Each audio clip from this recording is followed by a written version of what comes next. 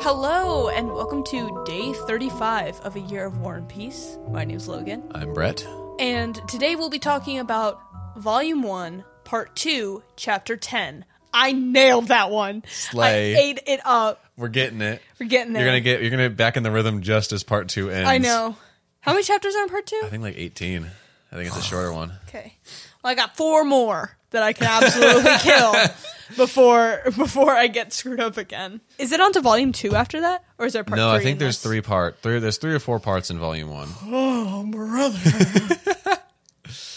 Andrei is sent away after giving his report, and he goes to his friend, a Russian diplomat, the ambassador to Austria. Bilibin. Bilibin. I love the most Bilibin. Hobbit-ass name you can get in 1805 Russia. Truly. Like no one else is named like this. No. Like you got Nikolai and Andrei, Anatole, Boris, Maria Dmitrievna. Pierre. It makes sense that Pierre's the French, like the Frenchie, the Francophile. Yeah. And then you got Bilibin. Bilibin. Bilibin. I wonder how Tolstoy came up with that name. I don't know. I wonder if it's just an uncommon name, or if it's a nickname, maybe, because it's just Bilibin that he's referred to. So maybe it's they're friends. So maybe it's a nickname he goes by. No one's naming kids like this anymore. I'm naming. Bring back their Hobbit names. Make Bilibin the top name of 2024. Everyone listen to this podcast. Everyone run up Bilibin 2024. All the pregnant ladies listening to this podcast, name your kid Billy Bin. Billy. But Bilibin is the ambassador to Austria. He's a Russian diplomat in Austria who represents their interests to the Austrian court. Basically, Seems like a very important man. He does, based on this chapter. Like he's a lot of influence in the Russian court or in the Austrian courts. It seems. Yeah, well, it seems like he's very socially successful. Yeah, because he has his bon mots.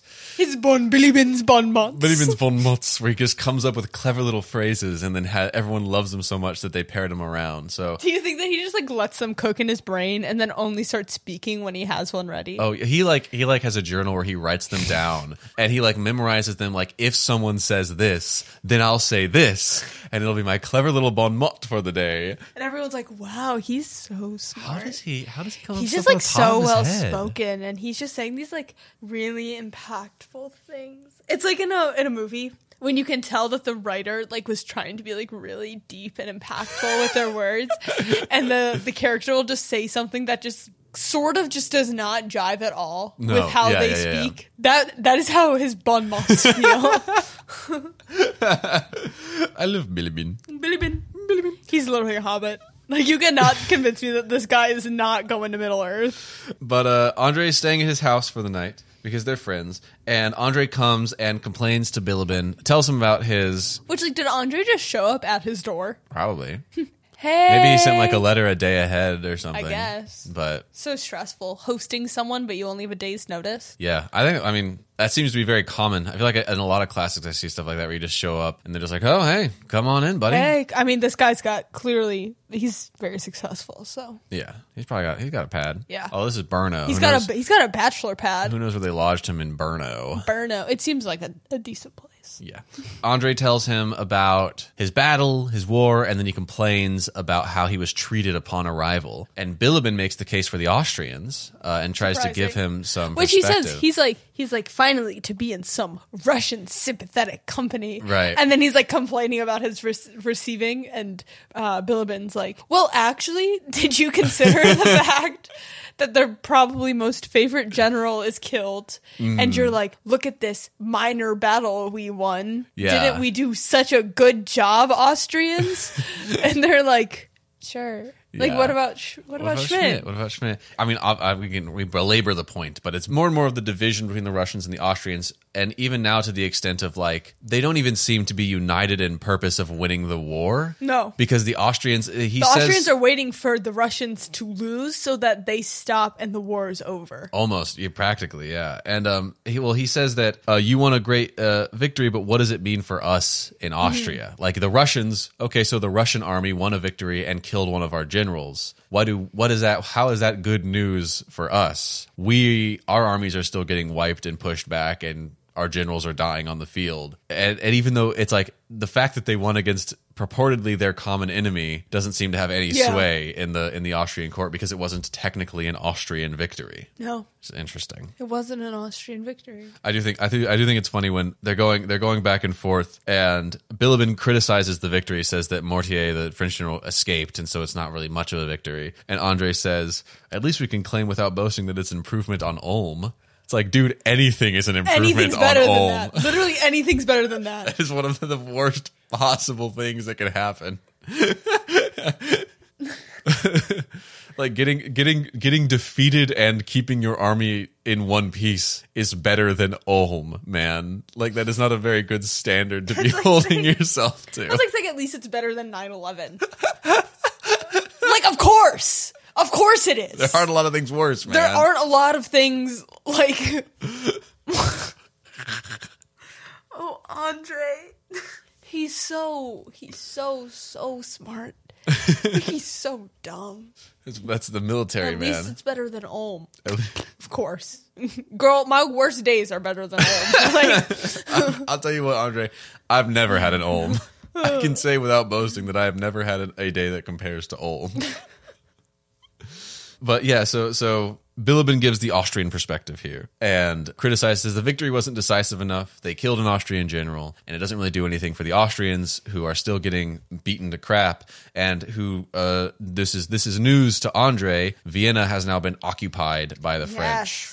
Bye-bye, Vienna. Which, I just don't know why that's that surprising, since they abandoned it. I was going to say, you're literally going to Brno to meet with the Emperor, and you're not putting two and two together that you're not going to Vienna to meet with the Emperor? I don't know. I guess maybe Brno was like where they were operating their military, like always. And so it would make sense that they would be there anyways. Maybe. But then if Bilibin, who is like this, like, ambassador, like, why isn't he in Vienna, in the capital city? Well, there's a Andre asks about, he says, how has Vienna been taken? What about the famous fortifications in Prince Auersperg? And so I guess that they probably fled when it was being threatened, but I guess they left troops behind that they expected to hold it as a garrison, and I suppose they didn't hold it very well. So I guess Vienna had been abandoned by the government, but they didn't. The French hadn't officially occupied and taken over the city and driven out the garrisoning troops yet. But really, probably seems a little sus to me. Shouldn't have been that surprising. Yeah. Once the government flees, once the emperor runs from the capital, I think that's usually bad news for the capital. But yeah, so they go back and forth on that. Andre gets some perspective. It's an interesting moment where Andre seems to start interacting with the politics of war beyond just the desire to win, right? The military need to win, the greater kind of schemes and machinations and desires of the political figures. He seems to also like really recognize Napoleon again. He calls him a genius again. He's like, wow, that guy's a genius. Yeah. But Bilibin, have you seen my wound? But I think it's an interesting comparison between the soldiers and the politicians, where the soldiers Andre is, in the army and is just kind of focused on how the war is going and winning the war and wanting to gain victories and whatever. And then there's the emperor and the politicians who have seen wars before, have been through wars before, and kind of, this is a stepping stone for them. They know that something is coming after the war, right? Andre's whole thing, his whole perspective ends at how do we win this campaign, whereas the emperor and the Austrian politicians know that the war will end and that what matters to them is what happens during the war that affects them and their position internally and internationally. So it seems like they have they have more of like a bird's eye view of the whole situation. Yeah, they're looking at it on a longer time frame and a more political, cynical, personal time frame than Andre is. And then so he gets news of Vienna being occupied, and then at the end, Bilibin says that the Austrians are practically ready to sue for peace, and that the Austrian court seems to feel that the campaign is already lost, and that Napoleon has already won. They're waiting on Emperor Francis to meet with the King of Prussia, which is just the north of there, and Prussia is neutral right now, so they're trying to convince Prussia to join the alliance and send them more forces. And he says that if they don't, then, quote, Bilibin says, if Prussia doesn't join the war, all we have to do is agree on a place and where the articles of a new Campo Formio can be drawn up. And Campo Formio is the town that they met in when Napoleon won his first Italian campaign against the Austrians and forced them to sue for peace and relinquish their lands in Italy and some of their territory in Germany, I think. So they're basically saying that, it's repeating itself and that they're just going to have to surrender, take Napoleon's terms. And so it's a pretty grim outlook from the Austrian court, it seems. The death of the defeat of Mack and the death of Schmidt has taken. Schmidt really took him down. It's really taken its toll. And then Andre goes to bed and he dreams about battle. Yeah, man. As all men do.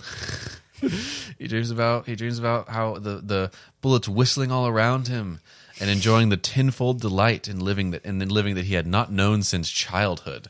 So he's in his zone, man. Dude, I think that we're just mad that he's experiencing childlike wonder and whimsy. I wish I could be as excited about being shot at as Andre is. It's crazy. It's crazy.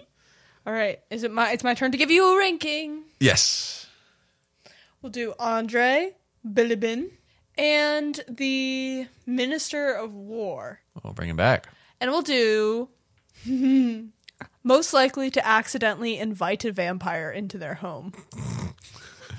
Think about like guests, having guests. Bilibin. Yeah, Bilibin's number one. He's so social. He's so social. Everyone's invited. I think the vampire would like feel bad and not even. He would charm the vampire with one of his bon mots. Yeah. And absolutely. The vampire would be like, "I can't kill this guy. He's got so much to say." He would turn him into his familiar. He'd be a Renfield. Yes, he'd be Dracula's Renfield. Who's next? Oh wait, no, I'm ranking. What the fuck? Who's next? Who's next? Who's next? Tell me.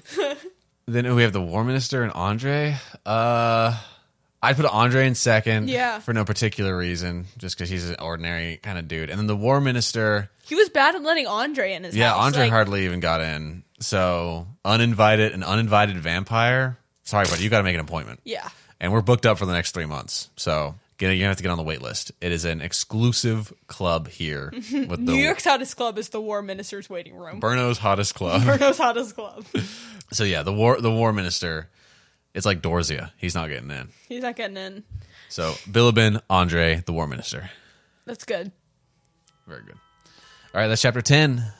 Chapter 10. We will see you all tomorrow, as we always do, here on A Year of War.